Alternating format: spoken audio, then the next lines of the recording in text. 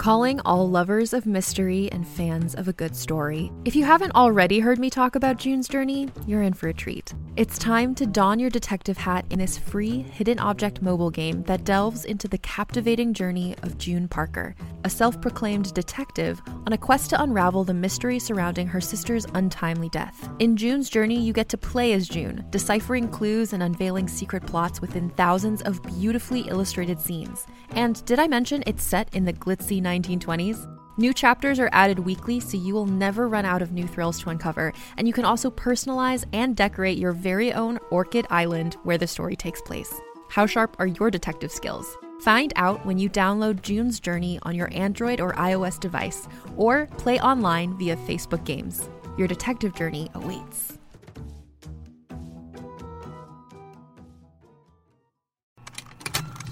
Contained herein are the heresies of Radolf Burntwine, erstwhile monk turned traveling medical investigator. Join me as I uncover the blasphemous truth of a plague-ridden world, that ours is not a loving God, and we are not its favored children. The heresies of Radolf Burntwine, coming January 2nd, wherever podcasts are available. Hey there, everybody. Jenny is away for one more week, but I feel like you and I are really getting to know each other on a whole new level. So, I miss her, but this is just nice. It's just nice time for us, you know? I have a few announcements for you before we get to Earshot, where Jenny and I will be talking with Joanna Robinson, friend of the pod, one of our favorite humans of all time. We are so excited, and we had a very wonderful time talking about this episode with Joanna. But let's get to the announcements first. First of all, happy Valentine's Day. Did you know that St. Valentine of Rome was imprisoned for performing weddings for soldiers who were forbidden to marry and for ministering to Christians persecuted under the Roman Empire? Here's the part I think you're going to like. According to legend, during his imprisonment, St. Valentine restored sight to the blind daughter of his judge. And before his execution, he wrote her a letter signed, "Your Valentine," as a farewell. So now you know that St. Valentine was a magician practicing magic, and that is where signed "Your Valentine" comes from. Seems related to Buffy in some way. Discuss amongst yourselves. Speaking of important information, February is Black History Month, and this is a reminder that we have 5 handwritten lyric sheets up for sale. The proceeds are all going to the Brown Boy Project. That's Brown BOI Project, and this is what they do. Launched in 2010, the Brown Boy Project works to transform the way that communities of color talk about gender. They build the leadership, economic self-sufficiency, and health of LGBTQ people of color, pipelining them into the social justice movement. Super important work. You can grab yourself a lyric sheet by going over to our website, bufferingthevampireslayer.com, and clicking on the announcement bar at the top of the page.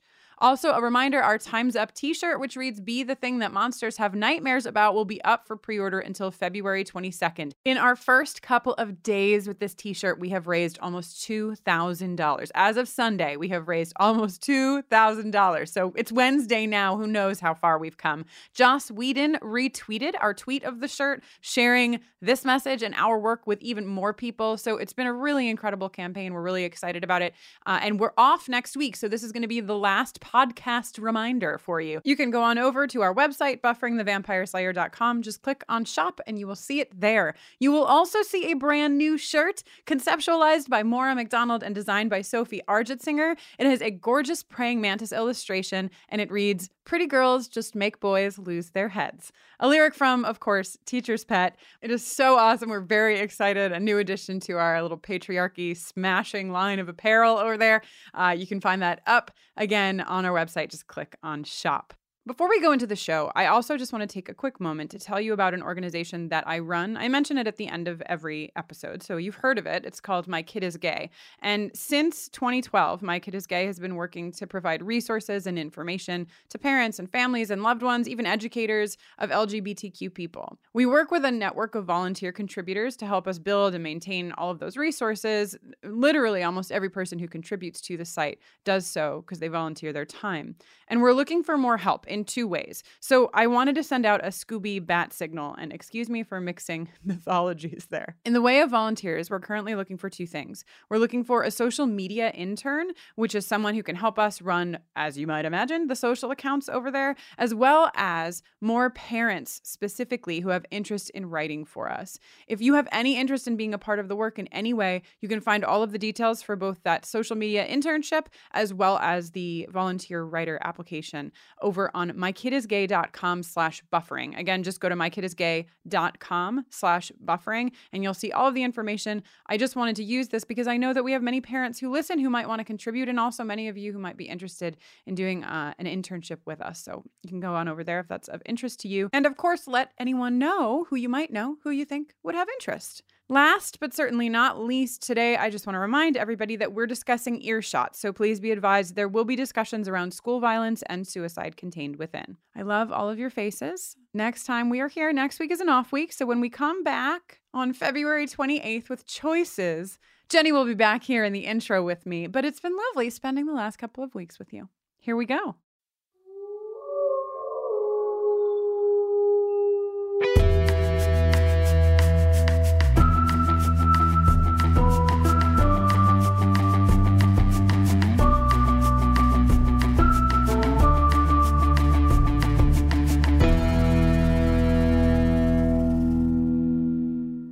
Hello and welcome to Buffering the Vampire Slayer, a podcast where we are watching and discussing every episode of Buffy the Vampire Slayer one at a time. Spoiler free.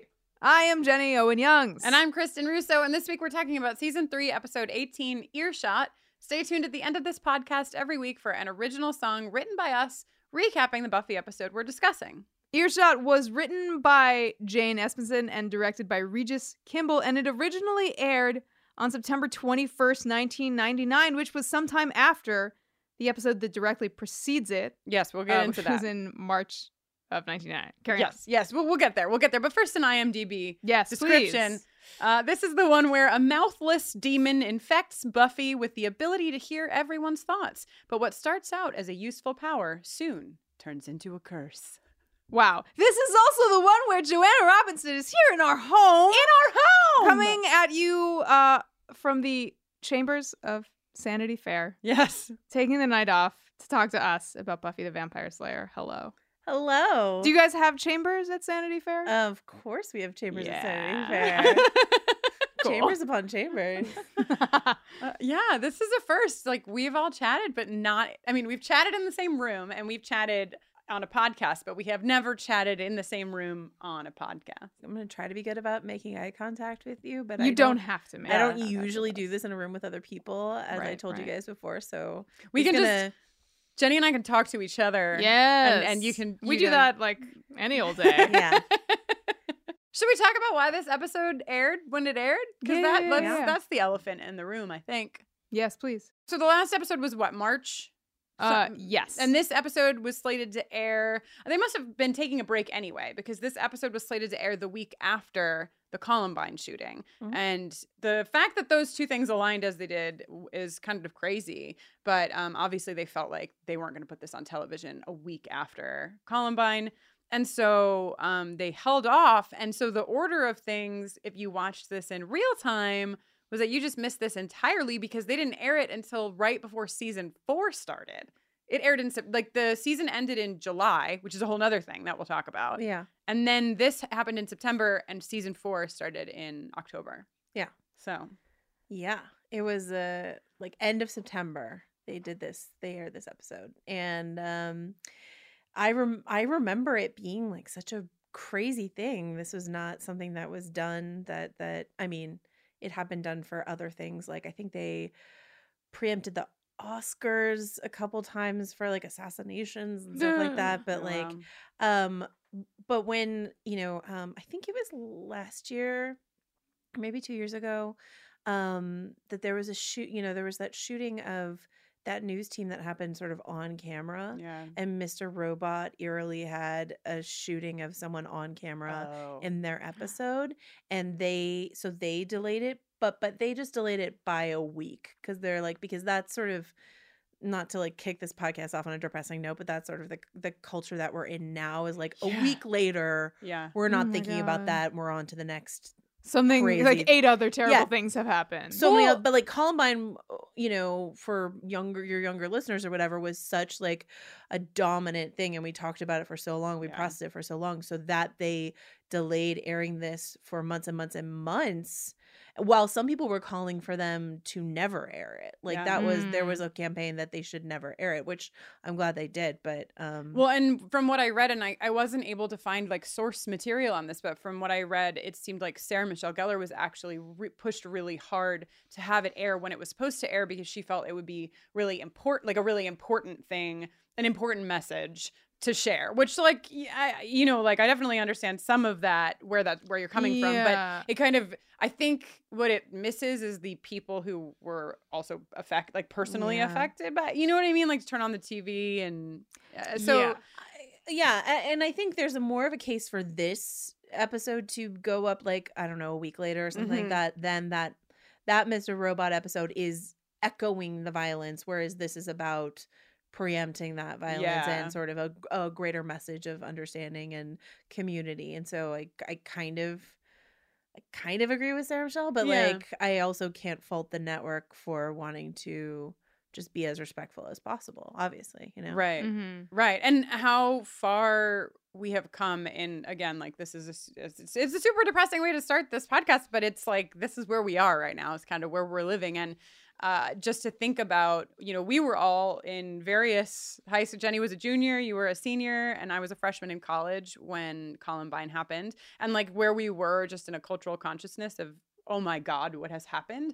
Today, I was doing a little bit of research, and, you know, I know that just a few weeks ago, there was a shooting that like barely blipped in like my Twitter feed. Barely anything was said about like the Kentucky shooting, at least, you know, proportionately to how we used to talk about these things. And it's really scary. So I looked up, there was like a sort of a list of all the school shootings. It was actually kind of interesting because it went all the way back to the 1800s. Oh, wow. Yeah, which was very fascinating to read about. It's just a Wikipedia like page that lists them all.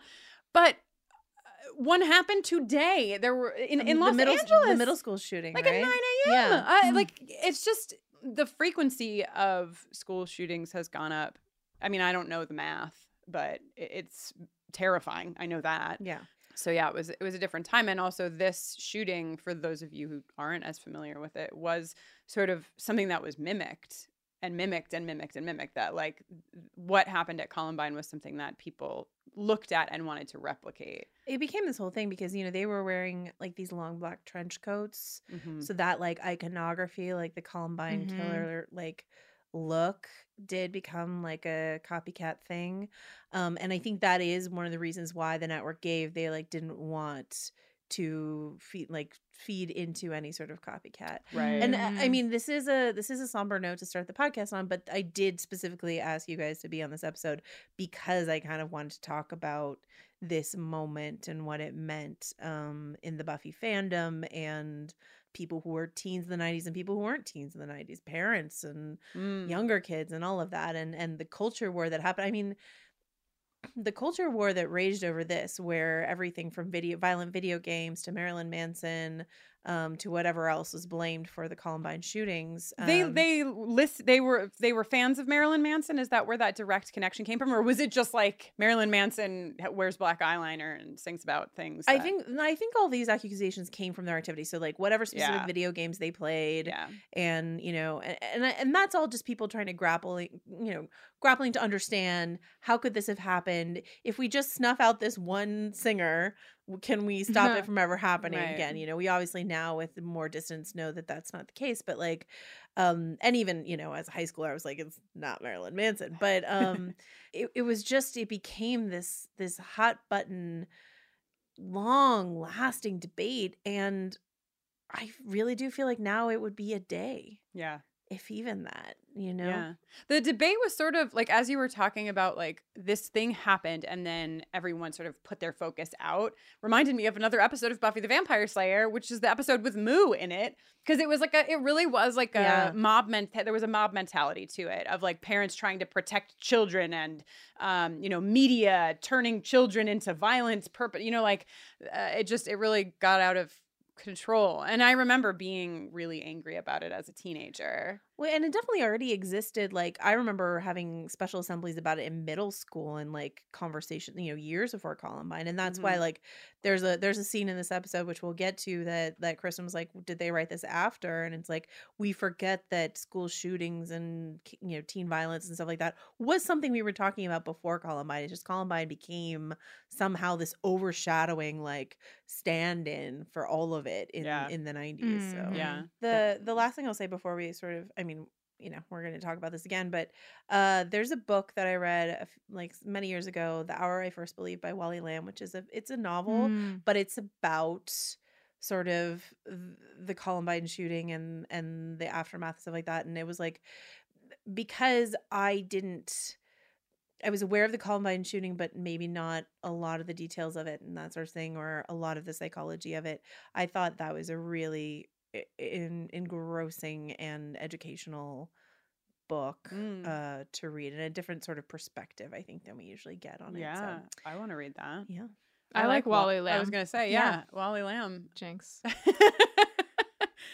and I think too, like, I think it was interesting to learn that you both were in high school, because I feel like my experience was just a little bit different. Like, I remember watching it on my like little TV, like watching the news coverage and whatever in my dorm room. But like you're a freshman in college, and like I knew something big had happened, and certainly we talked about it, but I don't feel like it was probably what you both experienced being in high school. I can tell you that I had there's a very specific line in the sand of my high school experience that was like a hinging point that was brought about by the Columbine shooting, which was that for most of my time at high school, the front doors to the school were just always unlocked. Like anybody could walk, any librarian could just walk in at any time. Any British man, any vampire with an open invitation to learn. Anybody could just walk in the front door of the school and like go into the main office or go to class or whatever. And after the shooting, they installed like auto locks and like a call box at the front of the school. So Did that happen at your high school? No. That's like some quick action by your high school. I guess, you know? Yeah, thinking about how, like, based on the fact that their previous security was just whoever. Right. The fact that they did something like that, I guess, so quickly is but I think people did do, like, metal detectors started going into schools and stuff like that, like, around that time. So it's so complicated, though, because it's like on the one hand, I'm like, oh, wow, that was quick action by the school. But then the other side of that coin is like, incidents like this are used. I mean, we were talking already about how it's used to say, like, you can't listen to Marilyn Manson and you can't play these video games, but it's also used to, like, police people. And in this specific instance, like students at school, and like, measures to protect always make me raise one eyebrow. Yeah. Because the line gets a little wiggly. Mm-hmm. Buffy helping us talk about life issues as usual. Okay, so should we get to mouthless demons? Yeah. I think that these are this is the swim team. Obviously. Right? They've evolved. Yes, Gage. Gage is back, better than ever. They are like the same shape. They're just like gray instead of. I think they spray painted those rubber suits. Green, black, right? 100%. A different color and stitched that mouth together. Yeah. One day I want to talk to somebody or several people from the like costuming, the critter and suit team. And learn those inside secrets, because I think you're right. I want to meet the evolution person, of werewolves. Yes, I want to meet the person who picked out the original werewolf costume. I just want to know. Well, yeah, and this starts with a great, like, Buffy fake out, right? She's running and she looks so helpless in her, like, terrible athleisure wear, whatever she's wearing, and falling. And she's like, oh, I'm just a poor slayer, I can't. And then she's like, psych, I kick you. Yeah. I feel like she could have just kicked him. Yeah, she didn't need to do that. She's just having fun with it. Yeah, she's like, it's hubris, man. Yeah, she's just bored, she's got to amuse herself. Also, I know because we were sitting in the same room watching this scene that Joanna and I had the same note at the same time when the goo went on Buffy's hand. We both, like, you said Alex Mack as I was writing Alex Mack. Yeah. So that was very I've fun. never seen Alex Mack. I don't know anything about Alex Mack. Is Alex Mack Michelle Trachtenberg? What? No, it's No. Larissa Oleynik. Wow. Larissa I didn't Oleynik, know. of course. Of course, I did not know. Obviously. Okay, so Yeah. what's the Actress's deal? name. She can just become She like was in an gel accident, or there was an something? accident. Some sort of radioactive. Yeah. It's always a Not a radioactive spider. something. Not a Maybe spider. a radioactive pool of mercury bit her. Yeah, I think so. It was like a truck crash. Vat of goo. Yeah. Radioactive goo, I'm going to say. And so now she can. One of the she things herself yeah. can become goo. She can like go underneath doorways. Like she Yeah. can like bloop. And So what's up with like, I mean, I guess we'd need like a reboot of the later years, but like, can she have children? go. Is my number one. Do you know the answer to that, Joanna? I mostly know the mythology of Alex Mack, and I've seen some episodes, but I didn't watch. What all happened them. to Larissa Oleynik's reproductive organs? I mean, it's none of my business. But if we're asking, like, if you're gonna show me some science fiction, Yeah. I'm gonna have some follow-up questions, I guess, about I mean, like what are the rules here. Is this like Kyle XY who doesn't have a belly button? And What's up with that? Yeah, it raises a lot of questions for me. Can we do an Alex Mack cast? Starting here. Wow. Soon there's just going to be like the 90s television shows are going to be all people are watching, rewatching. great. When everyone wants podcasts for Rewatching, rebooting. Yeah. So, Yes. we don't have Kate this episode, so I just want to shout out the beautiful pastels that we get in this episode, which of course was slated to air in April, so it makes sense, then aired in the fall. And they were all in like, Xander really knocks it out of the park. He has like Ooh, a some, lemon yellow Right? number. yeah, and like a blue, like a baby blue. And Yeah. it just, But also his sort of like Italian flag shirt oh, yeah. is a bummer. I call it his Christmas No, that's my shirt. favorite Xander shirt. Really? Like in the like this is the epitome of bad Xander shirt because like yeah. yeah, it looks Christmassy to me, but Yeah. you're right, also Italian flag. But like, aren't there little lights on the like? Oh, are there? Is There's that definitely what's like happening? squiggles of some Something. kind. Oh, but God. it's fitted. It's At like least. it's like Yeah. it fits him. It's not like he's swimming in it. And yeah, it's just the best worst thing that he wears. But Buffy is like after she changes out of her her baggy athletic patrolling gear, she's in the prissiest outfit. It's a, Yes. you know, Oh, her pink sweater set? to channel Kate Leth, baby pink sweater set with like a little pink handbag, and I'm like, not my fave. Yeah, she's kind of turning a Cordelia corner with that outfit. Is it just me, or since Wesley got to town, has the frequency with which Wesley or Giles says charade Yes. like, skyrocketed? Yes. Way up. Yes. You're gonna make another graph, Jenny? The charade grab. If somebody could make a screen grab of with closed captioning of every time charade has been said since Wesley got to town, I would appreciate it. Yeah. And then that can inform the graph. Thank you. Great. Yeah, always putting you to work out there. Screen grabs a go-go. This is the first time I ever watched an episode with you guys. I Yeah. had the Oh joy my gosh. Yeah. of watching this with you guys, and so every time the green mug appeared, I got really excited on Yes. Kristen's behalf. Yeah. Like, There are actually plenty of shots where two green mugs were Yeah, they both went in hard on this frame. episode. Many a mug. He's got Where, them like- all over. Where his like they would office. frame a shot, and like somebody definitely was like, "We need the green mug in the like where it was like, somebody's right at the edge of holding the one shot. in the foreground, drinking out of Yeah. it, and then there's like one on a shelf. We in the background. got called out on something that I think we deserve to get called out on last or 2 episodes ago, I should say, from Doppelgangland. We did not talk about how Cordelia drinks out of Giles's green mug. transgressive. Shame. So, Shame. yeah. But in this episode, there's like a green mug on the like front desk that is just left there as the scoops go off to investigate something. And I was Yeah. like, who leaves the green mug unattended? Kristen could just sneak in there and Yeah, steal yeah, it. yeah. They are expensive collector's Yeah. items. Even in 90s dollars, they were probably worth A pretty penny. Yeah, we were gifted 3. Somebody sent us 3 of the D handle green mugs. Oh, nice. And then somebody else sent us 1 of the C handle green mugs, which are the like really thick ones. Rich with green So mugs. I use the D handle ones every day. I have my little tea in my green mug. But the C handle one we like never use because we're afraid to break it. I use it on special occasions. Is it dainty? Like, It's harder to hold because it's this little handle. it's a dainty thing for dainty ladies? No, it's like a actually thicker. It's like a diner mug. If a diner mug was like a little bit smaller, but then gotcha. proportionately thicker. Yeah. You could knock But it's someone just out way it's the easier rarer, with the more C expensive version. Yeah. So Do you think your listeners are really excited by how much I just made you talk about mugs? maybe. Yes, actually, you bring up a good point. Let's play the jingle. Well, it's a green mug song from the bottom of our hearts.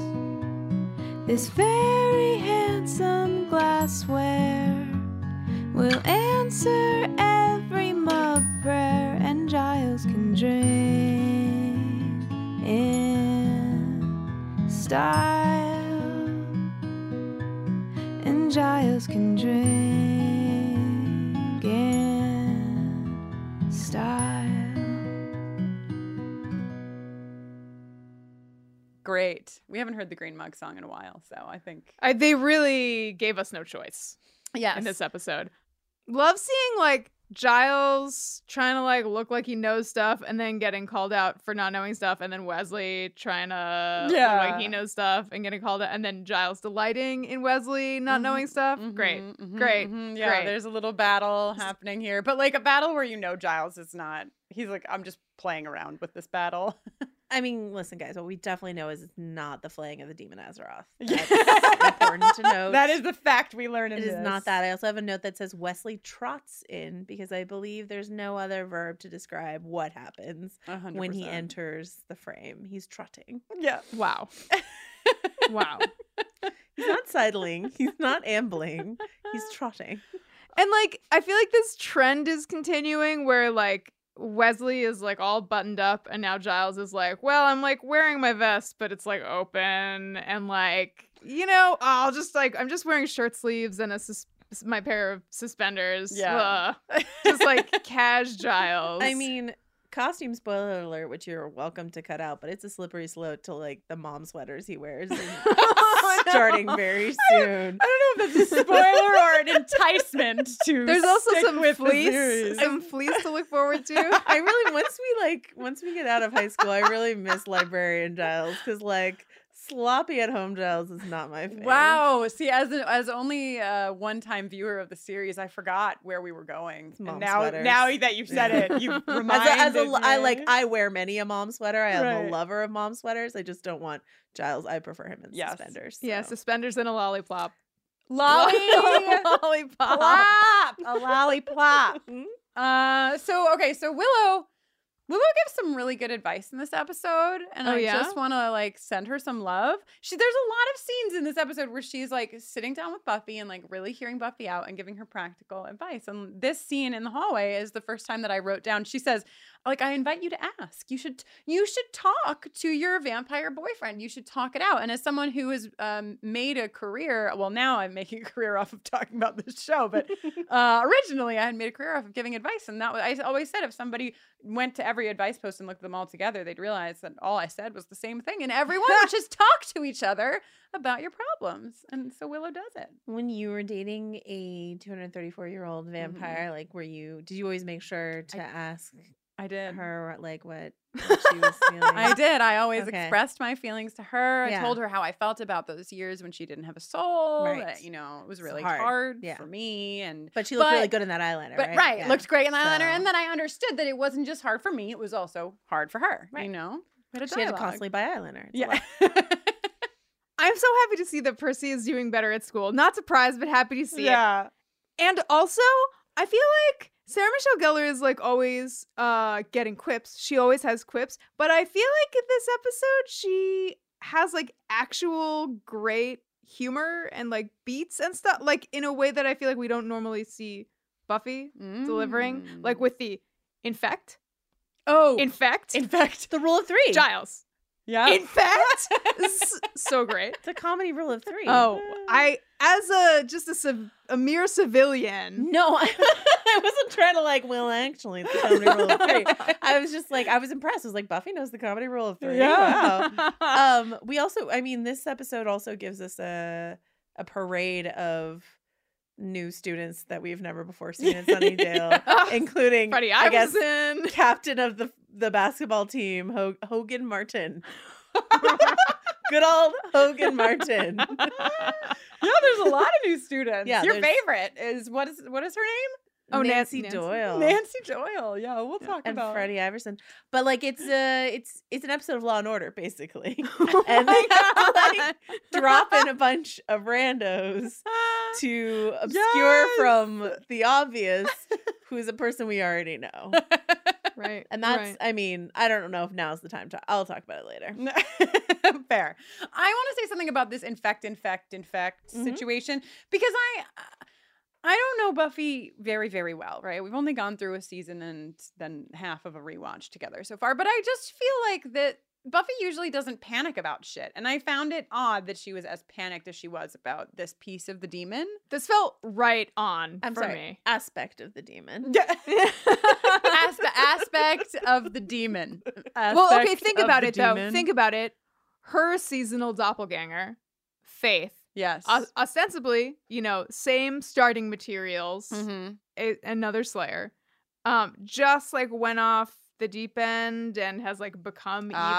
She also has been dating a vampire who, when achieving a moment of perfect happiness, lost, his humanity in one fell. It hits close to home, is what you're saying. That's what I'm saying. And also, she's One fell what, Jenny? what? I don't know. I think there was what do you call it when you're under the sheets and somebody's sweeping a flashlight? Yeah, and, there's doing, clotterings ASMR. and tattoos. Yeah. What is the verb for that? I can never remember. Definitely swoop. One fell swoop. They were swooping it up. Yeah, no, they had sex. So obviously, Mhm. I know what it is. Oh, my fur and whiskers. All right, touche, Jenny. I believe what you have said. I stand newly aware of this point and now understand. Yes. So, and also, she's a gal in high school, and I think if I there's want everyone to know that Jenny did a shoulder. It was magnificent. She transformed herself into A gal. in high school. on the syllable of gal. Her This shoulder is what I'm shot. missing when I'm not sitting in the room watching Jenny metamorphose herself. Listen, she's a gal in high school, and when are we our most insecure and appearance worried selves, if not in high school, especially if we are a gal? Maybe. I think it makes a lot of sense, on a lot of levels, for her to be Wiggin. All right. Yeah. Also, She's got the wigs. she's got the wigs. Is this the first time we've seen Cordelia being a cheerleader since the tryouts. she tried out? I love it. I don't know why. I don't even I think it is. I just felt very sure that I had not seen Cordelia cheering. There's the is that the same is that the witch episode that's about the line about the challenge of spelling words with your arms? Is that from the witch? Ooh. That's a great Buffy line.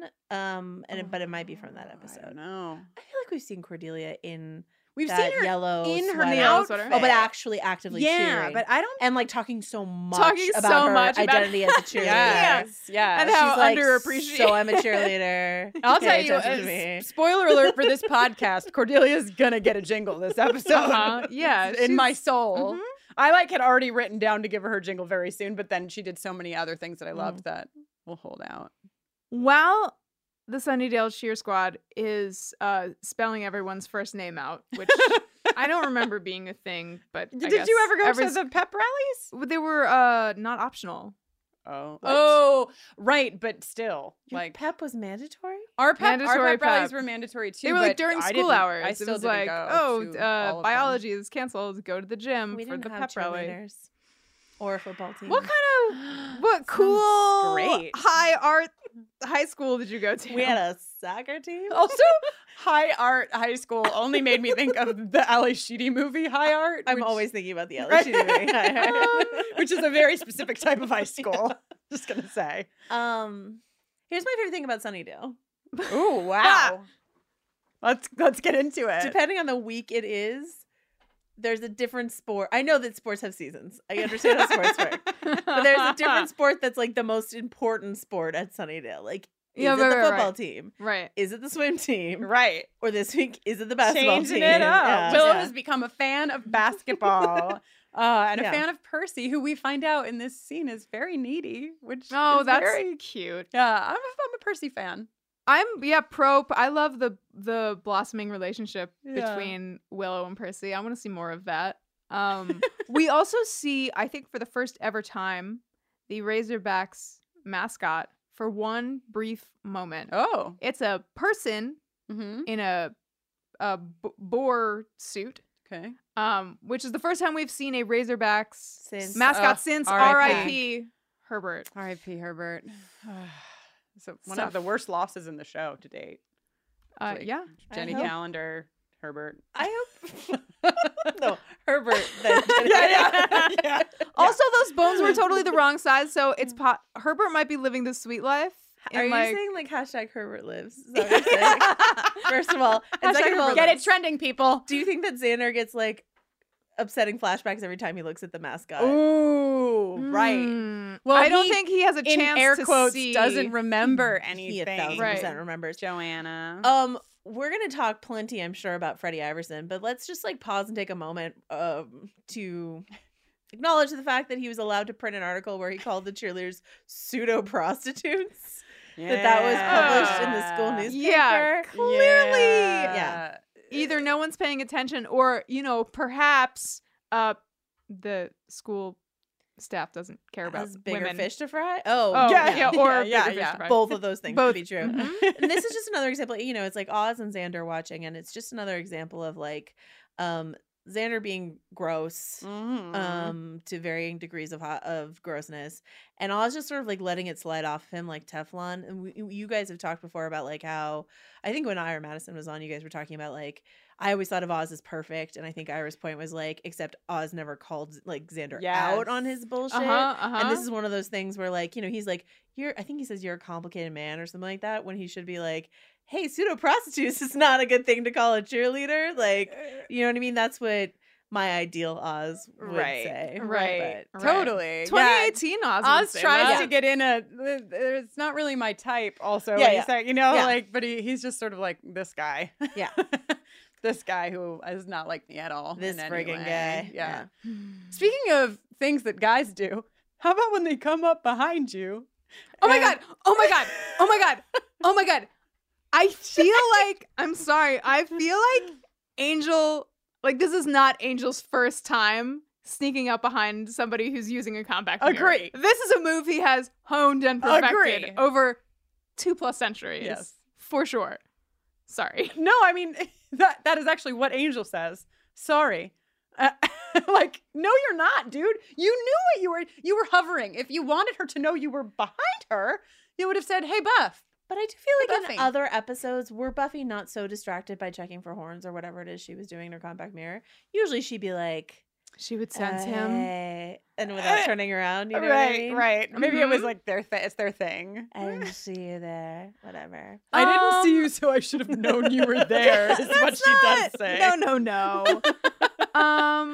She is jealous about even the idea of Angel tracking Faith, like following Faith to like Mhm. monitor her behavior or see if she's like doing anything evil. Yeah, like I even get that. Buffy is like, what I get the it. fuck, man? Jenny's okay. Here's a thing we've never discussed on the podcast before: is that Jenny does not get jealous Like it takes like mountains to make Jenny jealous. I've given up trying. Whereas I'm a person who can get jealous. So I like this doesn't read Yeah, especially Yeah, you might. I If a stray wind kicks up or something. Exactly. So this, especially like in high school, like forget it. This is a totally reasonable thing to be feeling uncomfortable about because they just kissed. And even though like as adults, maybe we're watching this being like blah, blah, blah. Whereas people who know what a healthy relationship is like, I don't know, but I get it. I feel you guys have really absorbed the message of this episode. Just try to have compassion and understand the various plights and foibles of Buffy. And Jenny's like, I understand her concern over growing horns. And you're like, I understand her raging jealousy. Let's all understand Buffy in this moment. I don't understand her hair in this episode, but Willow is having a really good hair episode. Yeah, Willow's like hitting the Pantene hard in this episode. It's a real good look for her. I learned many years after using Pantene that Pro V? Pantene Pro V. What it does is it coats your hair in a substance. Waxy substance. That makes it shiny. But I didn't realize that until many years after my Pantene shiny hair was covered in wax. I like to think that Willow Rosenberg was more of an herbal essence girl. Ooh, when did herbal essences hit its stride is a important question that we cannot go forward without answering. Definitely the 90s, or was it the early 2000s? All right, hit pause and we will research. No, it's the 90s. You know? Do you know? You say that, but think about how they're orgasming. That was trying to warn. Swooping.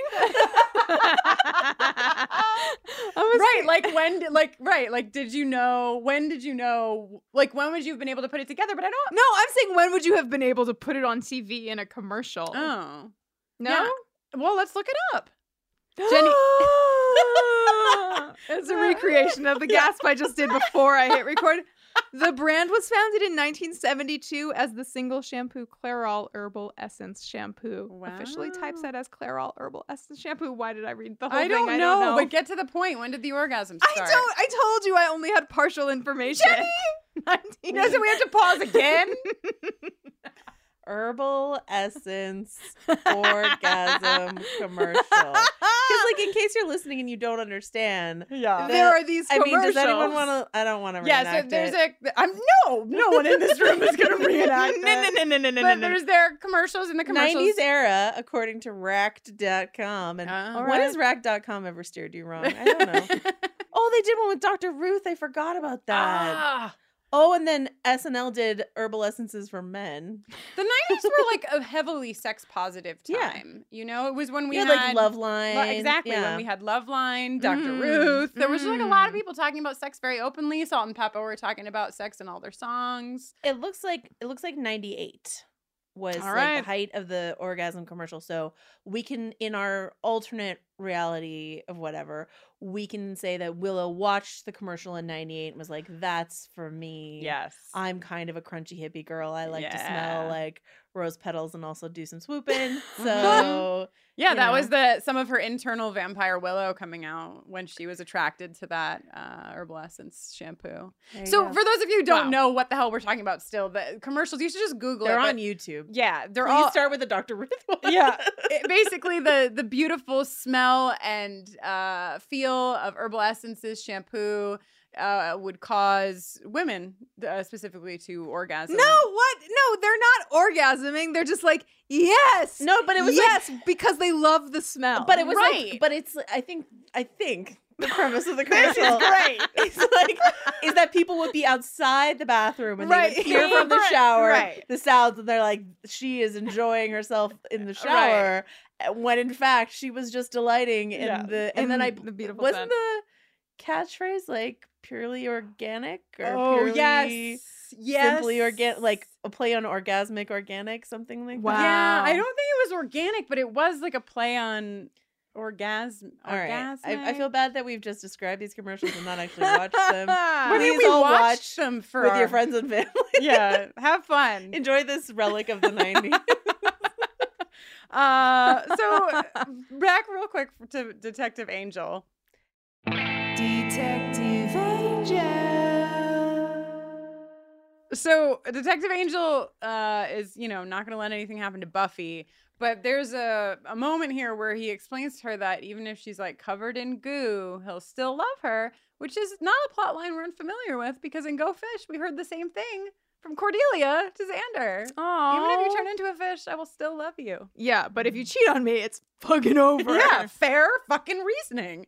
I have to shout out to Oz moments that I believe we've glossed over. And I was watching another season 3 episode earlier today, and I realized that like I was so into Angel in season 2. I really was, my teenage self. I was over Angel in season 3, and I was like on the Oz train. And then after that, it's someone else's train that I am on. But like this is my like Oz year, big time. I know we already talked about my Oz thing on this show, but like Oz saying dryly when they are reading the student newspaper that he usually just goes straight to the obits is a really good line.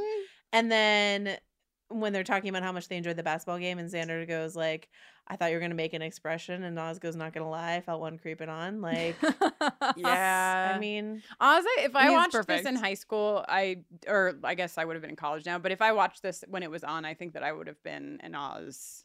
Like, that was always the character I gravitated toward in, like, 90s television and 90s movies. The Seth like, Green character. The Seth Green character or the, why can't I think of the actor's name from Clueless with the, like, longer hair? Breckenmeyer. Breckenmeyer. Yes, the Breckenmeyer character. Star Rat Race. Yeah. So Buffy's reading minds. We find that out.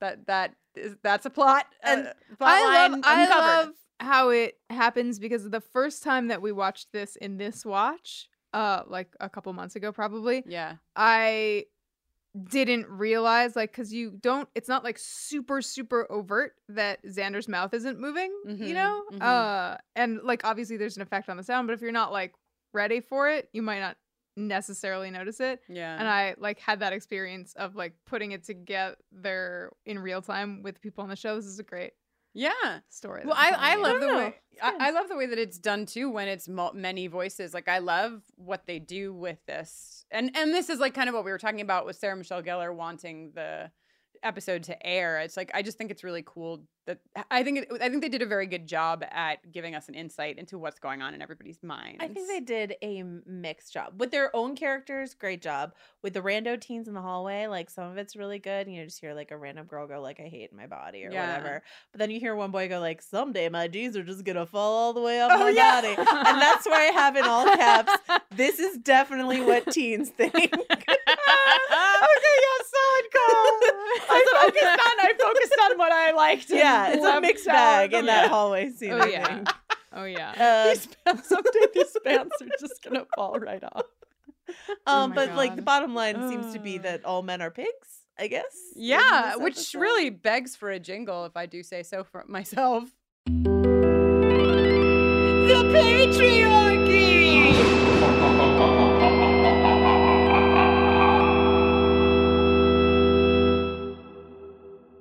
Yes, men still pigs. Snyder, one shout out to what Snyder's thoughts were that he had to walk like an Egyptian stuck in his head. Very great. Very, very. You can shop from anywhere doing pretty much anything. You might shop while working, eating, or even listening to this podcast. And however you shop, we all know and love the thrill of the hunt. But do you also know how to get the thrill of the best deals? Because Rakuten shoppers do. With Rakuten, they get the deals they love with the most savings and cash back. And you can get it too. Start getting cash back at your favorite stores like Sephora, Nike, and even Expedia if you're looking to get some travel in. And getting cash back doesn't mean you have to miss out on sales because those can just be stacked right on top. It's easy to use and based on a simple idea. Stores pay Rakuten for sending them shoppers, and Rakuten shares the money with you as cash back through PayPal or check. Download the free Rakuten app and never miss a deal. Or go to Rakuten.com to start getting the most bang for your buck. That's Rakuten.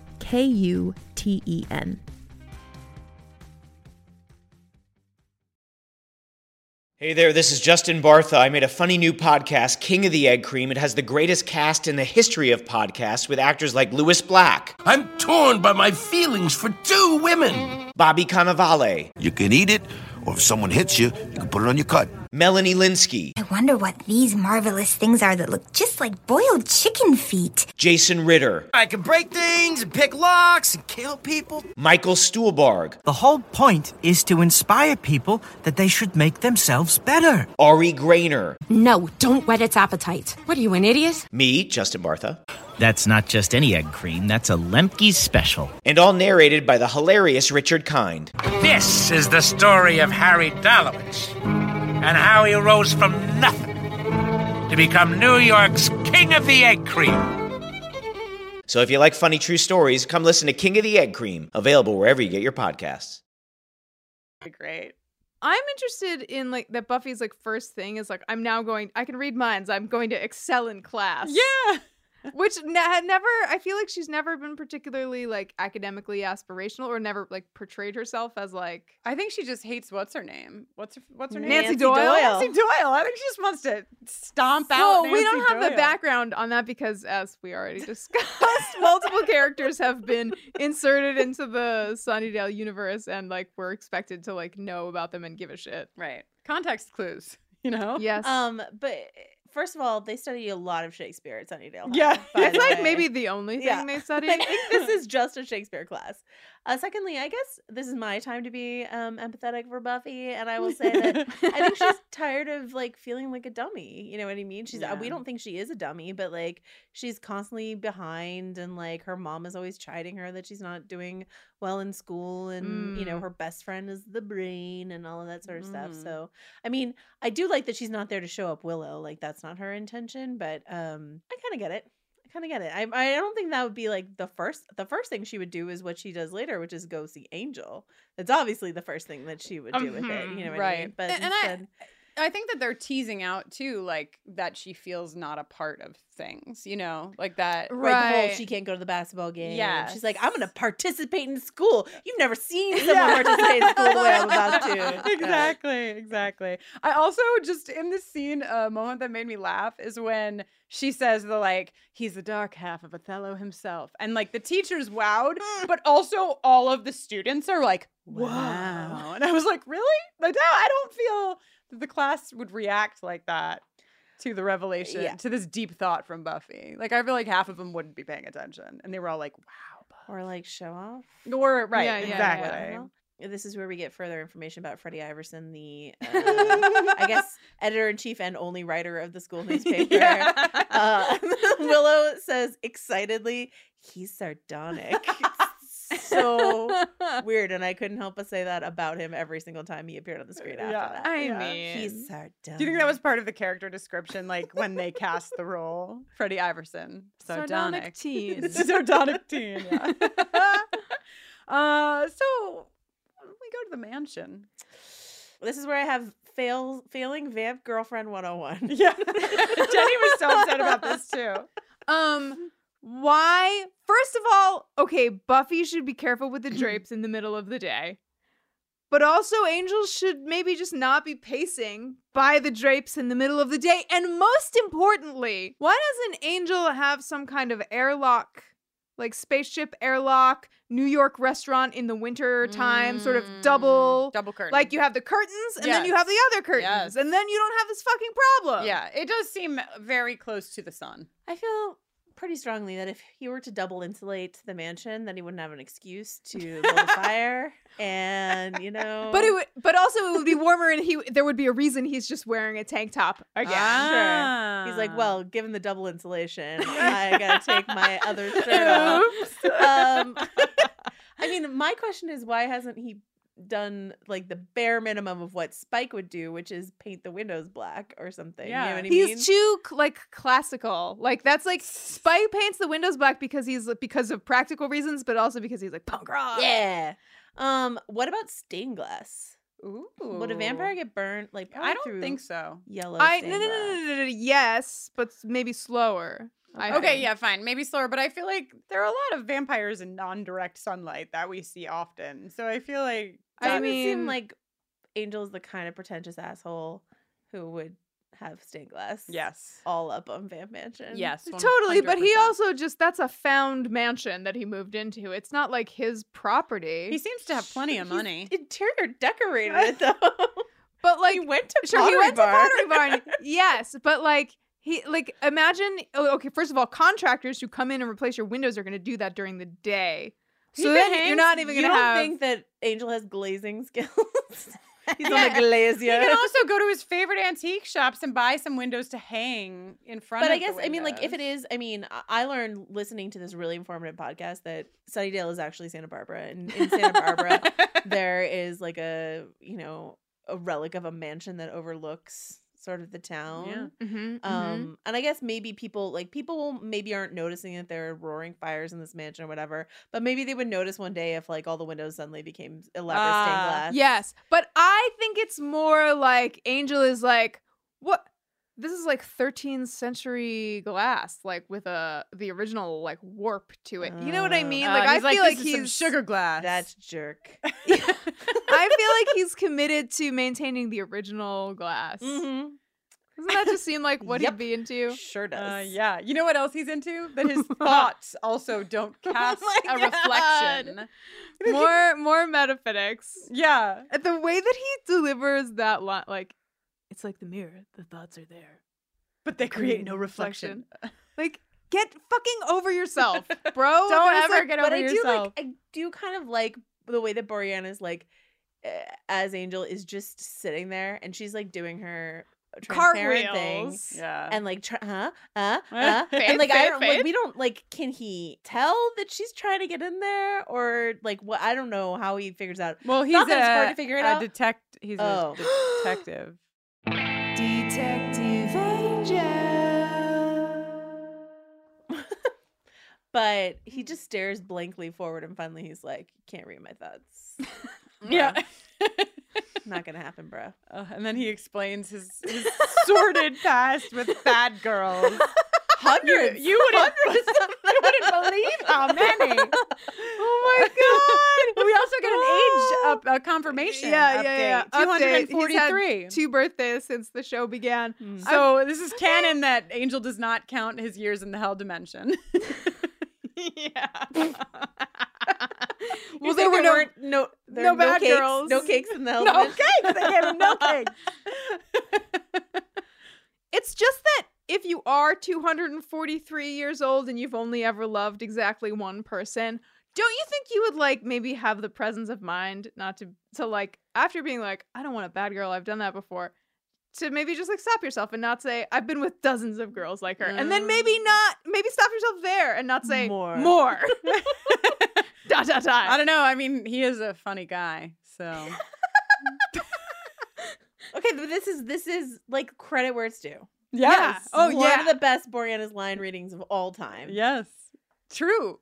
He says, she's like, immortality is a burden or whatever, and he's like, I'm dying to get rid of that. That's funny. Deadpan. I'm a funny guy. It's great. It is. Great. It is. Great comedy. I think I like this whole scene with Angel. I feel like we get another little layer of Angel. Yeah. I mean, I really could have done without his like past of swooping every bad girl that he ever saw ever. But. I just felt like he was very, I don't know, it seemed like that's something you would do, Jenny. Just like 100%. That's why I'm, you know, judging him harshly. I see.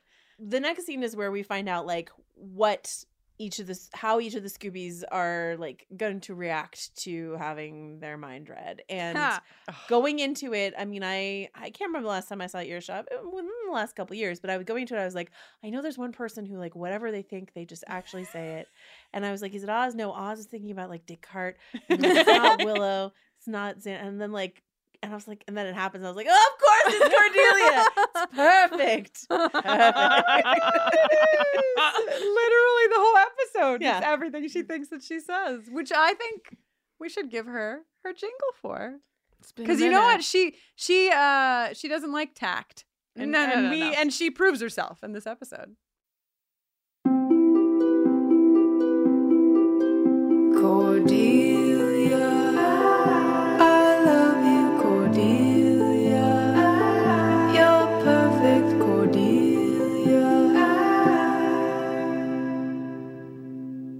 Speaking of Cordelia, another unfortunate Wesley in her On a monologue. line, man. Yeah, I don't know. I just can't just do this pass. plot line. It's It's a not bad, great. never a good time for the plot line, but especially not a great time for this plot line. I just Yeah. have no room for it. No thanks. No, thank you. Xander scrambles to do some like very bad hell math when he's trying to think unsexy thoughts. He's like 5 times 4 is like 23 or something. Oh, I thought he got them right until he got up the chart to where he couldn't do them anymore. He got them wrong. Yeah, he was just doing bad math. Wow. Bad math. We just came out of a Cordelia jingle and you said hell math. We got to have another jingle. Sorry. No, I mean, I think the people would be happy if all we did was play jingles the whole time.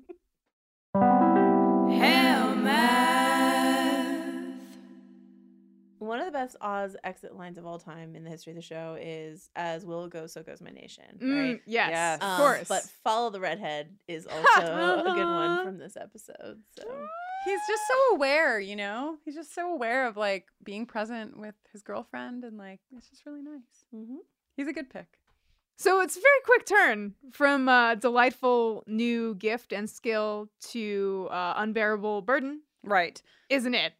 Right. I mean, it stands like this is a pretty easy jump for me. You're talking about the mind reading, right? I mean, right. How could you go through life like this and survive and not lose your entire mind? You couldn't. Especially when somebody in the cafeteria is gonna kill everyone tomorrow. Yeah. This is very overwhelming to me. Like when the voices like really get to a fever pitch in the cafeteria, like it makes me very anxious. I think they did a good job, is what I'm trying to say. Making me feel anxiety, making like the viewer feel a lot of anxiety from the like increase of how many voices and how quickly they're all talking. And, you know, it's very like, I don't know why, but I wanted to say like it's very Slytherin when the last voice. Oh, is like parcel tongue? Yeah, that's why. Thank you. I was like, what is the thing that I'm thinking of? Right. Because it like all stops and then you just hear that one like hissy. Yeah. Mm-hmm. Yeah. Mm-hmm.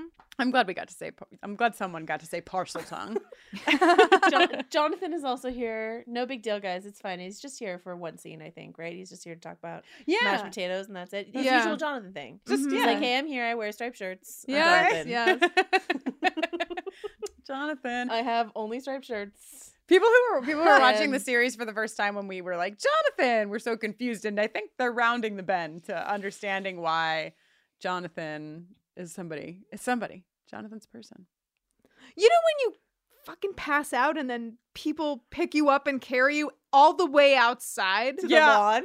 I'd like to see that scene where the 6 of them carried her out to the lawn. And I'm with Cordelia. That's just not safe. Yeah. You don't know what kind of spinal injuries she might have had. That's true. This is also like a very popular GIF, which was my first thought when I saw it. The like everybody all of them looking down. I've seen this many times in my feed. I really like how often you guys are like, oh, it's a gifable moment. Yeah. So they're gonna make a list of the students who are in the cafeteria so they can start their own personal detective work. Guess what? Yeah. It's all the new students we've met in this episode, plus Jonathan. I did not see that coming. Oh my God. It blew my mind. What's hilarious is there's like so many students in the cafeteria when that happened. Yeah. I mean, Xander's the only one we see canvassing other people, and he's just being a real hard creep about it. That whole scene, that like breakdown of all of their investigative questioning. Techniques? Yeah. Well, wait. First, I want to talk about Giles being a dad in this moment when Buffy is, recovering from passed out, and I was like, oh, Giles is being such a dad, and then he has the thought of, if it doesn't go away, she'll go insane, which is like cool it, dude. Keep it together, man, just for a second. Hear you. And then if we're gonna talk about the investigations for the questioning first, I just don't want anybody to panic. We're gonna come back to a very important scene. Yeah. That happens between here, but yeah, the cross examinations of Jonathan is like funny. Yeah. And Oz, I thought was really funny. The Oz and Percy basketball court cross. No, that wasn't Percy. That was what was that guy's name? Martin. Oh my God, I'm so sorry. Kristen can't tell one sports guy from another sports guy. When he's asking him like so how much sorry. strain like blah blah puts on him, and Hogan Martin goes, moderate strain? Is that a good answer? I want to get it right. I think that's why in my mind it was Percy, because it was like, I really like Hogan Martin, and I'm bummed. I mean, like, okay, first of all, when we were watching this through the first time, I was like, why do we bother with like making Hogan Martin a character when we have a perfectly good Larry? And then I later found out why, because they deployed Larry very well, or mixed. But but when Hogan Martin is so charming in this episode, I was like, I wish we had more Hogan Martin. Yeah. Why didn't Hogan Martin go to college? It's like Donna Martin graduate, Hogan Martin also graduates and matriculates. Wow. Hogan Martin matriculates. Oh my God. This summer on the WB, Hogan Martin matriculates. Oh my God. Cordelia doing Cordelia's thing. Excuse me, were you planning to kill a bunch of people tomorrow? It's for the yearbook. Yeah. It's so good. And then this is what you were mentioning. My note is just fucking Xander. Yeah. Not helping anybody, just trying to flirt with ladies. No, dude, like that's what you're gonna do when your friend is like in peril. Right? Come on, man. Your friend's in peril and there's possibly going to be a school shooting tomorrow and you're like, what's up, ladies? talking to some girl named Candy. It's the worst.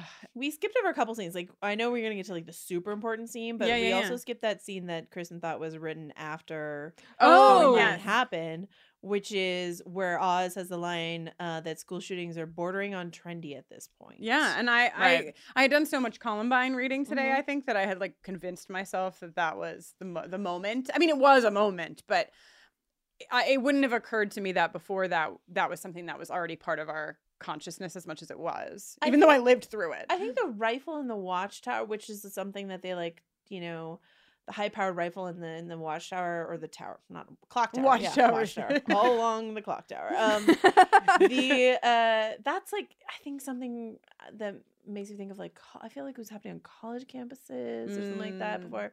Anyway, in all the articles that I read about like the Buffy cast giving interviews about this episode being delayed, that line got brought up over and over and over again. It's something that they sort of had to like defend because it sounds a little flip. Yeah. Yeah. You know, so. Yeah. Yeah, but probably maybe after Columbine they wouldn't have written that scene. Right. Oh yeah. Or that line. I don't think that way. I don't think you'd see a line. At least I think you might see a line written that way, but not delivered in that way. Like, you know what I mean? Like if there was a darker edge to it or something, but it was just sort of it was very flippant. Yeah, I wouldn't make it an Oz line for sure. We get a shot of the newsroom where we see a handful of headlines, including apathy on the rise. Nobody cares. Well, he is sardonic. Freddie Iverson is sardonic. Freddie is Veronica from Heathers. Like, you know, he's wow. I love it. Yeah. Do you guys identify with Freddie Iverson at all? Yeah. I mean, in that I hide under my desk when I've written bad reviews of things. Yes. Every time. I wish I had his fashion sense though. And then is this a segment of the podcast where I teach you guys Cockney rhyming slang? Yes, please. Giles, in reference, I must be to Wesley, though I didn't write it down, but I'm sure it was Wesley. He calls Wesley a Burke, which is Cockney rhyming slang for... You guys know how Cockney rhyming slang works, right? No, not at all. Okay, I'll use the example of apples and pears. Apples and pears means stairs. So that's Cockney rhyming slang for stairs. So like, fell down the apples and... Oh, I just offended all your Cockney listeners. Fell down the old apples and pears, all right? And then sometimes you just take the first word, not the rhyming. So pears rhymes with stairs. Sometimes you just take the first word and you just say the apples. That's how Cockney rhyming slang works. Wild. How do you know all of this? Raging case of Anglophilia. Like, put up your dukes is put up your Duke of York's is put up your forks. Like, that's where that all comes from. So, you're blowing people's minds right now. So Burke is Berkshire Hunt, and the Hunt rhymes with the C word that sounds like hunt. Put it together, folks. Wow. Sliding it past the FCC. Yeah. What's up? Berkshire Hunt. Yeah. You draw your own conclusion. I would have had no idea. So when he said it, I gasped. I was like, that's a rough I mean, you know, the C word means something different for British people, but I was still like, wow, all right, Giles. Thank you for that Thank you for that educational lesson. Please, I'm looking forward to all of your British listeners being like, she got it all wrong. Let me tell you how it really is. Apples and pears, though. I think I might start saying that. Is that okay? To use it? It just feels overwhelmingly chaotic. Like how there's no accountability. Something has to rhyme and remind you of something else. Like what? Yeah. But what if you developed your own buffering rhyming slang? Oh my God. Submissions welcome. Great. Yeah. So, okay, so let's talk about an Englishman and, And an American. Another amazing moment of Sarah Michelle Gellar comedy, I think. Yeah. Well done. And an amazing missed opportunity from Kate Leth here with the cow pajamas, because that's important. Very critical piece of costuming. I think I talked about this the last time that I was on, but whenever I think of an episode of Buffy, like I usually have like 3 images and 4 lines that sort of flash in my mind.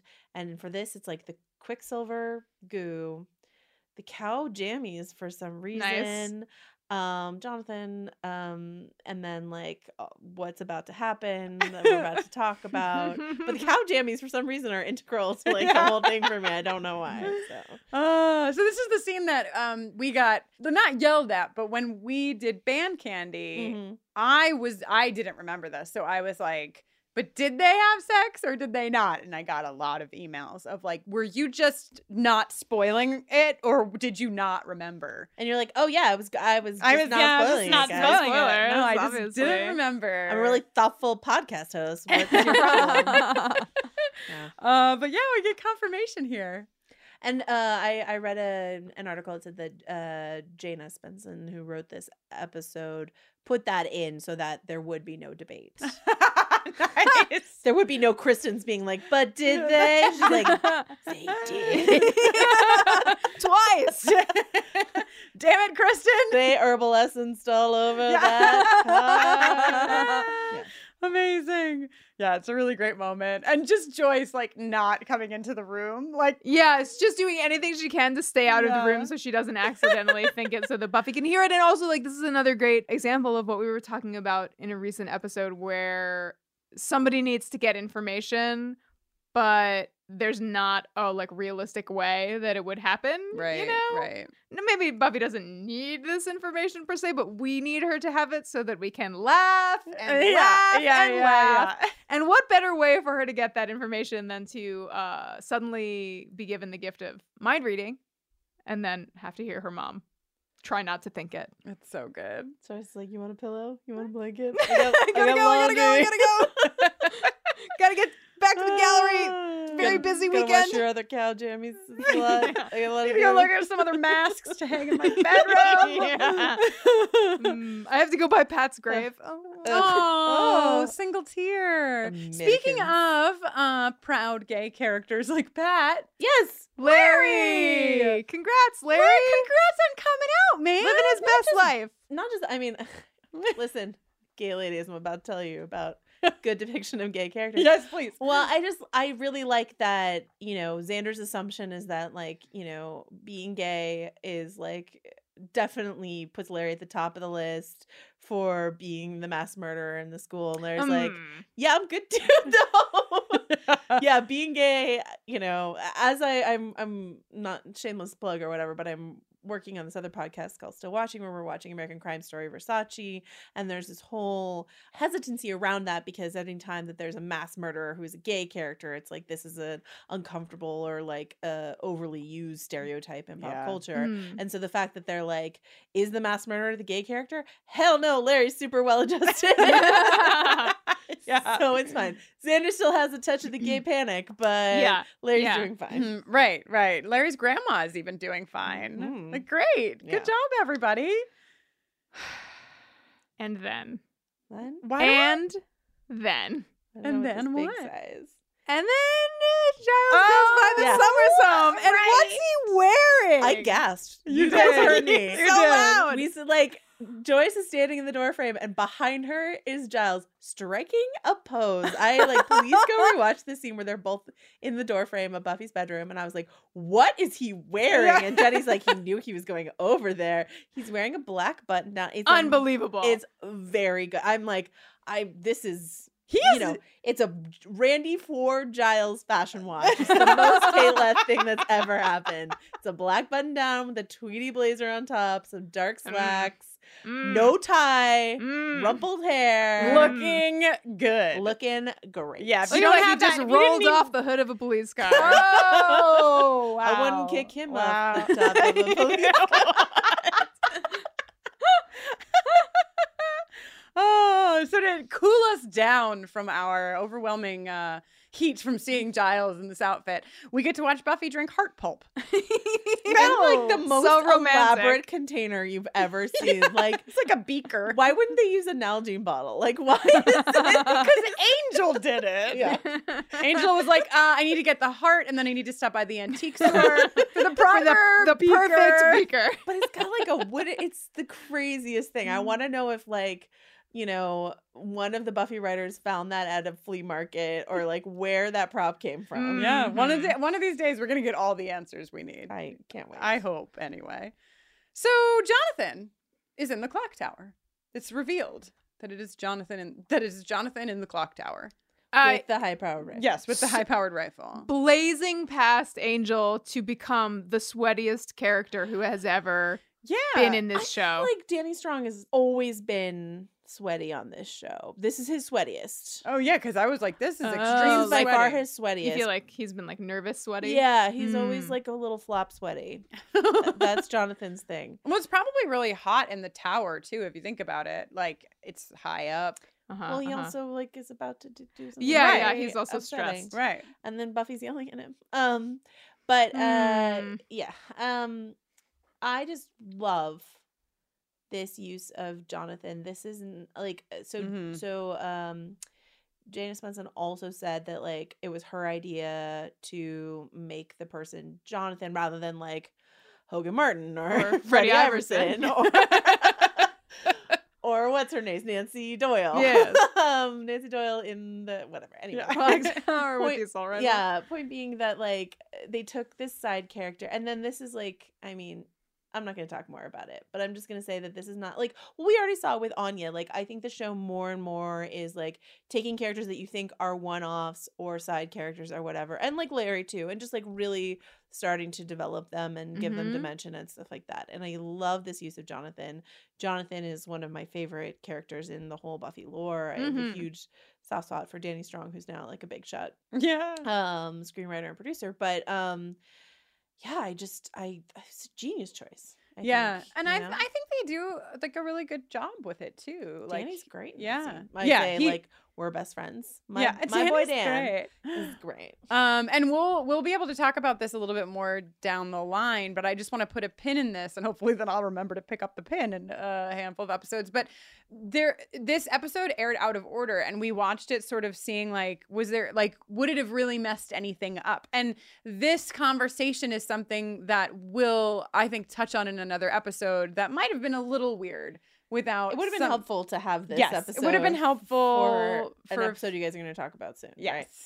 Right? The note that I have after Jonathan's so sweaty, which is a note that I have on my phone, is, and I said this out, I feel it's weird watching the episode and then talking to you guys about it because you've already heard some of my quips. Oh my God. But right before Buffy said this, I was like, oh, this is the Don Draper moment. And one of my favorite the Don Draper line that haunts me the most from Mad Men is, should I cover my earmuffs? It's not really a spoiler. It's just classic Don Draper, which is like this character who works for him, Ginsburg, in the elevators, like, you know, you think this about me and you think this about me and you're so wrong, blah, blah. And then he just says, cool as a cucumber, I don't think about you at all. I think about that all the time. Whenever I'm sitting here and I'm like, oh, this person thinks this about me. And I'm like, no, probably don't think about me at all. And that's what Buffy says to Jonathan. She's like, I don't think about you much at all. Yeah. Buddy. Because and it's like she just got that insight too, that you know, she knew probably for herself that, you know, she could infer, but then having this experience of like, oh, wow, like literally everyone is thinking about themselves, which is true. That's what everybody does all the time. We but think also, about ourselves. like, maybe have this conversation with Jonathan later. Well, I mean, if she feels like a little harsh. It feels definitely harsh. But she thinks he's about to kill everyone rather than like kill himself. Yeah, right. She's like, A, right, B, kind of sympathetic, but see, harsher than I think she would be if she thought he was up there just to hurt himself. Right, you know? right. 100%. Yeah, because she's mostly angry. I mean, she's like glad to be there and wants to de-escalate the situation, but she's like, this dude was gonna. She also just like ran up the Oh railing. my God! Of, like, Yeah. Can we talk about that? Just like Nancy Doyle would have Holy done. I shit! can see that. Buffy's done a lot of cool shit up to this point in the series, but this might be one of my top moments. Like the moment I just thought of when I said that is way early on when she does that flip when Angel and her in the alleyway, like Ooh, the and first she's time like, she meets Angel, or doing a handstand yeah, on a rail. the pole. This is up there with that move. That's yeah, and great. then she and then the way she gets herself up on the roof, she does like God. a wire stunt flip in the air and stuff like that. In front of the whole school. Yeah, so if she was trying to keep her identity under wraps, yeah. Those Cat's days are out of the gone. bag. Slayer's out of the bag. Slayer's out. So before we have, I think the scene that we're talking about with Jonathan, I just really want to make sure that we talk about Cordelia's business suit. In the scene where they find out, of course, that Freddie is not gonna He just kill wrote a bad anybody. review about the dingoes ate my Right, baby, right, but she's wearing a full-on business suit, and I have a note that says Cordelia full-on business suit, but it's like distracting because of Willow's yellow bucket hat. Yes.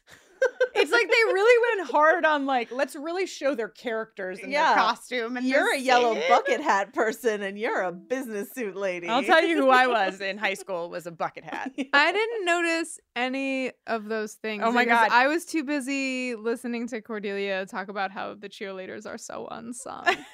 Which is my fave. That is all. As she right after she reads Jonathan's suicide note. Oh my I know we God. just watched this episode, but how did does he say in his note where he is? How does Buffy find him? I don't think so. I think she sees him. Yeah, Oh, she sees sees him up in him. the They're tower. they're reading that letter that. Oh, she's not it's even just in a this scene. happy Yeah, you're right. coincidence. Yeah. Or like yeah. She sees him up there, and man, I'm gonna go to that high school and just see if I can do it. I want to see if I can. You gotta wear Didn't do that. some sneaks. Yep. Yeah, that was some voluminous pants. we noticed that when we watched the episode, was like finally some sensible footwear. Yeah, but for Buff. some baggy pants. Sorry, I keep calling her Buff. That's like what Angel calls her when he's angelically. When he's evil. Yeah, I don't Are you wanna- evil right now? And Are you evil maybe, right now? Maybe I am. Nancy gets a good line also. I could have done that. I could have done it. Were you a Nancy in high school? No. No. I was like a wannabe Oz in high school. I was a wannabe Rayanne Graff, if we're going to be really serious about who I was in high school. Sure, and I was you much want to be more sedated. I get it. Yeah, but I was much more of an Angela Chase. But I don't think Angela Chase is a Nancy. No. Cheryl is a Nancy. Ah, Sharon is a Nancy. Yes, All right. Sharon is the Nancy. Sorry, guys. Sharon's a lot cooler than Well, but people Sharon give her credit Sharon for. But maybe Nancy's a lot cooler. Yes, Sharon is No, fleshed I out. can tell. way more. You can tell. You know. Yeah. Okay. Maybe no Nancy, offense. Maybe Nancy just needs a Rayanne Graff to shake her up a little. bit. Exactly. maybe. Oh She's, my she's god. rocking some like really aggressive knee socks at one point in the episode. We'll say that for her. So Jonathan, we figure out was not gonna hurt anybody, would never hurt anybody. He says in such a sweet, like believable, it's just a very nice, like I would never. And then of course there's this scene which I know you love because we watched the episode together, and when this scene started, you were so excited, Joanna, with the Jello. And it wasn't the Jello; it's the shot of her with the rat poison. The box that says rat poison. Giant letters. The lunch lady, which is not a trope you see very much in comedy anymore, but the lunch lady was such like a trope in the 90s. Yeah. I think because of like you can't do that on television. I was gonna say that. That's exactly what it makes me think of. And like I think Chris Farley did a lunch lady character and stuff like that. So like that's a hardcore trope. But like her just frozen. It's like it's such an anticlimactic dating moment of like the whole thing's happening, and then like Xander in pursuit of Jello just stumbles upon her. In pursuit of Jello. and someone wrote in a long time ago, back in November, but really wanted to get ahead of the curve and told us, hey, if you haven't noticed it, watch the scene where Buffy is fighting the lunch lady, and all of a sudden you'll see the stunt double, and the stunt double is like a tiny man. Yeah. Instead of the lunch lady. And so we watched, knowing this, Scott S., thank you for that heads up. And you should go back and watch it if you haven't seen it, because it is like just literally a small man in the lunch lady outfit. with a bad wig on. Like Kristen was like, "Oh, we've been told to look for the stunt double." So I was looking for the stunt double, but I didn't have like tiny man in my head. I was just like, "Okay, different stunt double, different person." And then I was like, "That is a small man." That's what's happening there. It's just like really, really funny. So go back and watch if you haven't. There's a line to go back quickly to the Buffy Jonathan sort of. There's a line that I just remember repeating to myself as a teenager because I don't know, I had problems. Where Buffy says, "My life happens to occasion suck beyond the telling of it." That's a line that stuck in my head forever. And well crafted. It's very, I mean, it's well crafted, but it's also like a little torturous and weedy or like whatever. But like, it just stuck in there. Yeah. You know what I mean? And like something I would say to myself when I was feeling self-pitying or thinking about other people, you know. Right. Like on an occasion when maybe like you had sex with your boyfriend and then he lost his soul and then he opened a gate to hell and then the only way you could close the gate to hell was by murdering him even though he had just been reinsouled before your very eyes and had no memory of what happened and looked into your eyes and was like, "Buffy."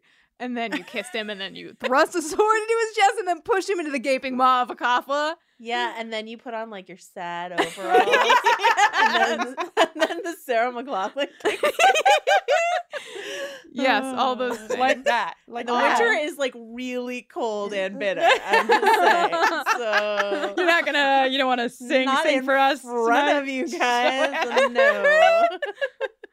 I wrote, wow, nice outfit, Buffy. Oh, because in the last scene, she's wearing this black and white outfit that is really nice. The skirt is like, like you can see that the top layer is see-through, but then there's like a underneath layer that's white. I'm just really into it. And like really high black boots. Actually, my favorite outfit, and maybe one of my favorite Buffy outfits ever, is early in the episode, the gray sweater with the black tank top and the long gray skirt with the embroidery. Now that skirt I noticed. Yeah, that she like faints in the cafeteria.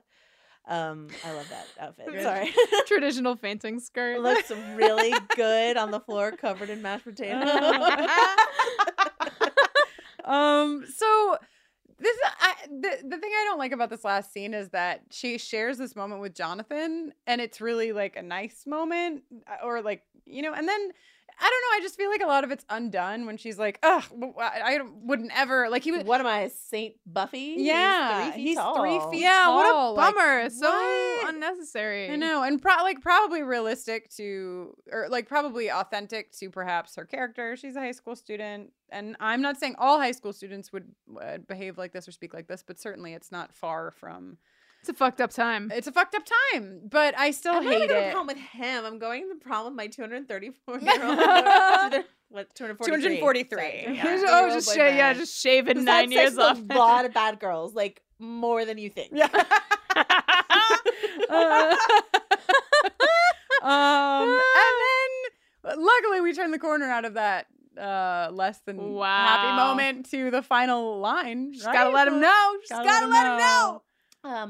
I read that that Giles walking into a tree on the way out of the episode was Anthony Stewart's head's idea, and he did not think Joss would let him do it. But it's a great. And what do they say in West Wing? An arboreal. Ooh, an arboreal.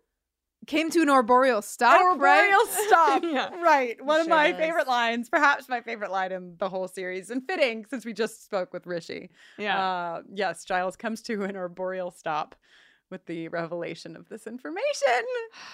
So there it is. What do you do when your not daughter finds out that you had sex with her mom? Oh, you run into a tree and then you drink a cup of tea. But then you should just go immediately and have more sex with Joyce. Once she knows, it's like the damage is done. Put the black shirt back on. Yeah. Rumple your librarian hair and go on Bring over. her record over, man. She's waiting for you. Joyce the craftsman does not have a record. Meet you at the craftsman. Oh, wow. Joanna, I'm so glad that you're here. What a joy. I can't believe that you're here What a in treat. person. You and I only met face to face. Like, was that a week ago? I don't remember. Yeah, 2 I mean, weeks only ago? a couple weeks ago. Yeah. Mm-hmm. And now here we are. Jenny and I are old friends. So Way at back. least a few months. Yes. Rich history. I know that. I mean, you are like top friend of the pod. You know, you're on our podcast all the time. We would love to have you on it every day of our lives.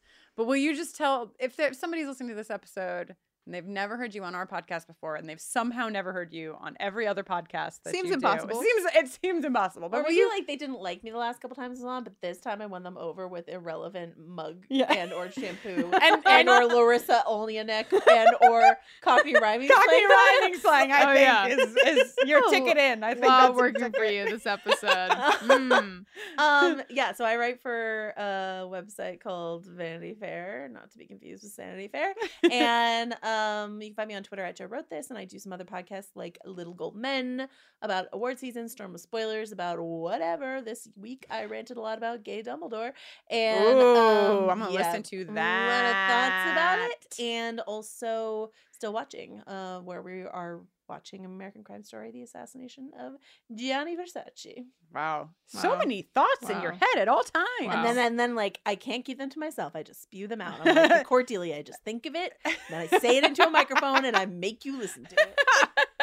Well, I'm Jenny Owen Youngs, and when I'm not making this podcast, I am making hot jams. You can hear some of them at jennyowenyoungs.com/buffering, and you can give me a shout on Twitter at Jenny Owen Youngs. And I'm Kristen Russo. You can find more about me on my website, KristenNoeline.com. That's KristinnOeline. You can also use the spelling I've just given to you for the first time ever to find me on Twitter and on Instagram. And you can learn more about the work that I do with LGBTQ young people and their families over at everyoneisgay.com and mykidisgay.com. Buffering the Vampire Slayer is on Twitter, Facebook, and Instagram at BufferingCast. And you can always drop us an email at bufferingthevampireslayer@gmail.com. Yes, and you can support the podcast in a few ways. One, of course, going on over to iTunes and rating and reviewing us. Two, going to bufferingthevampireslayer.com and clicking on Patreon, becoming a part of our Patreon community. It really helps the work here continue to go on, continue to grow, and you get really fun things in exchange. Like, for example, next Sunday, February 25th, we are all getting together. All of us patrons are getting together to do a Buffy watch of Doppelgangland, which is a pretty fun episode. I think you could all agree with that.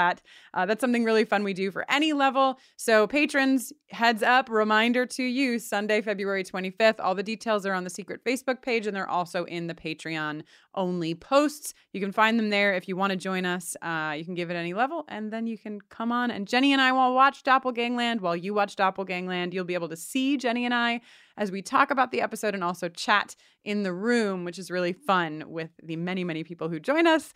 So we all watch together like a little family. It's great. A reminder that we have lyric sheets up on the site. You can find them on the top bar when you go to bufferingthevampireslayer.com. They will be up through the month of February. All proceeds are going to benefit the Brown Boy Project. So head on over there, the top bar on the site, you'll see it, and grab one for the month of February. We're really excited to support their work. Also, because we have discussed Earshot today, which deals with suicide, I wanted to put right here in the podcast a couple of suicide resources.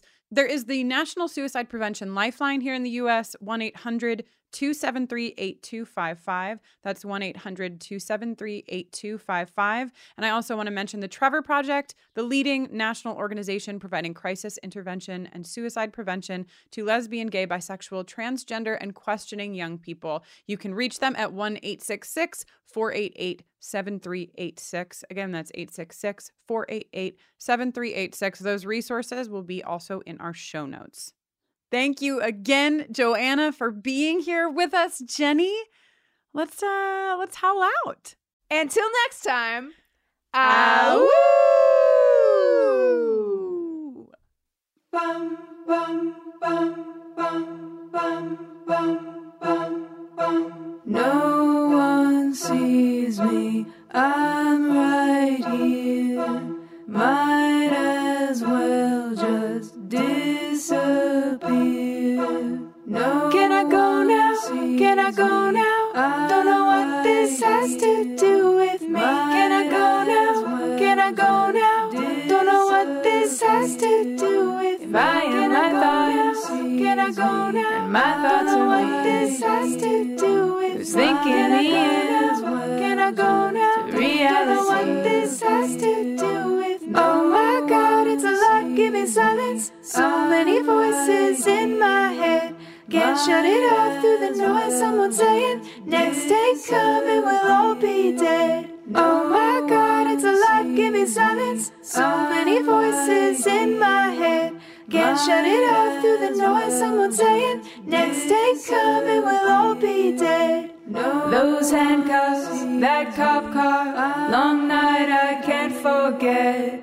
If she can't heal, if she can't heal, if she can't heal, she will go insane. If she can't heal, if she can't heal, if she can't heal, she will go insane. If she can't heal, if she can't heal, if she can't heal, she will go insane. Oh my God, it's a lot, give me silence. So many voices in my head. Can't shut it off through the noise. Someone saying, next day coming, we'll all be dead. You can see me standing here. I don't have to disappear. Hey there, it's Rachel Ballinger, and I am extremely excited to invite you to Rachel Uncensored. It's my podcast where I sit down and get real with my friends and celebrity guests, where we talk about all sorts of topics. And sometimes we might be under the influence when we do so. We cover things from personal stories to hot button issues. And it's the only place on the internet you can find an uncensored version of me. It's a side of me that you might not have seen before because it's not the most family or brand friendly. But don't worry, I'm still sort of slightly a decent human being. If you're intrigued, then make sure you check it out. New episodes drop every Wednesday. You can find it on Apple Podcasts, Spotify, or wherever you listen to podcasts. Trust me, you won't want to miss out on the fun and candid conversations we have here on Rachel Uncensored.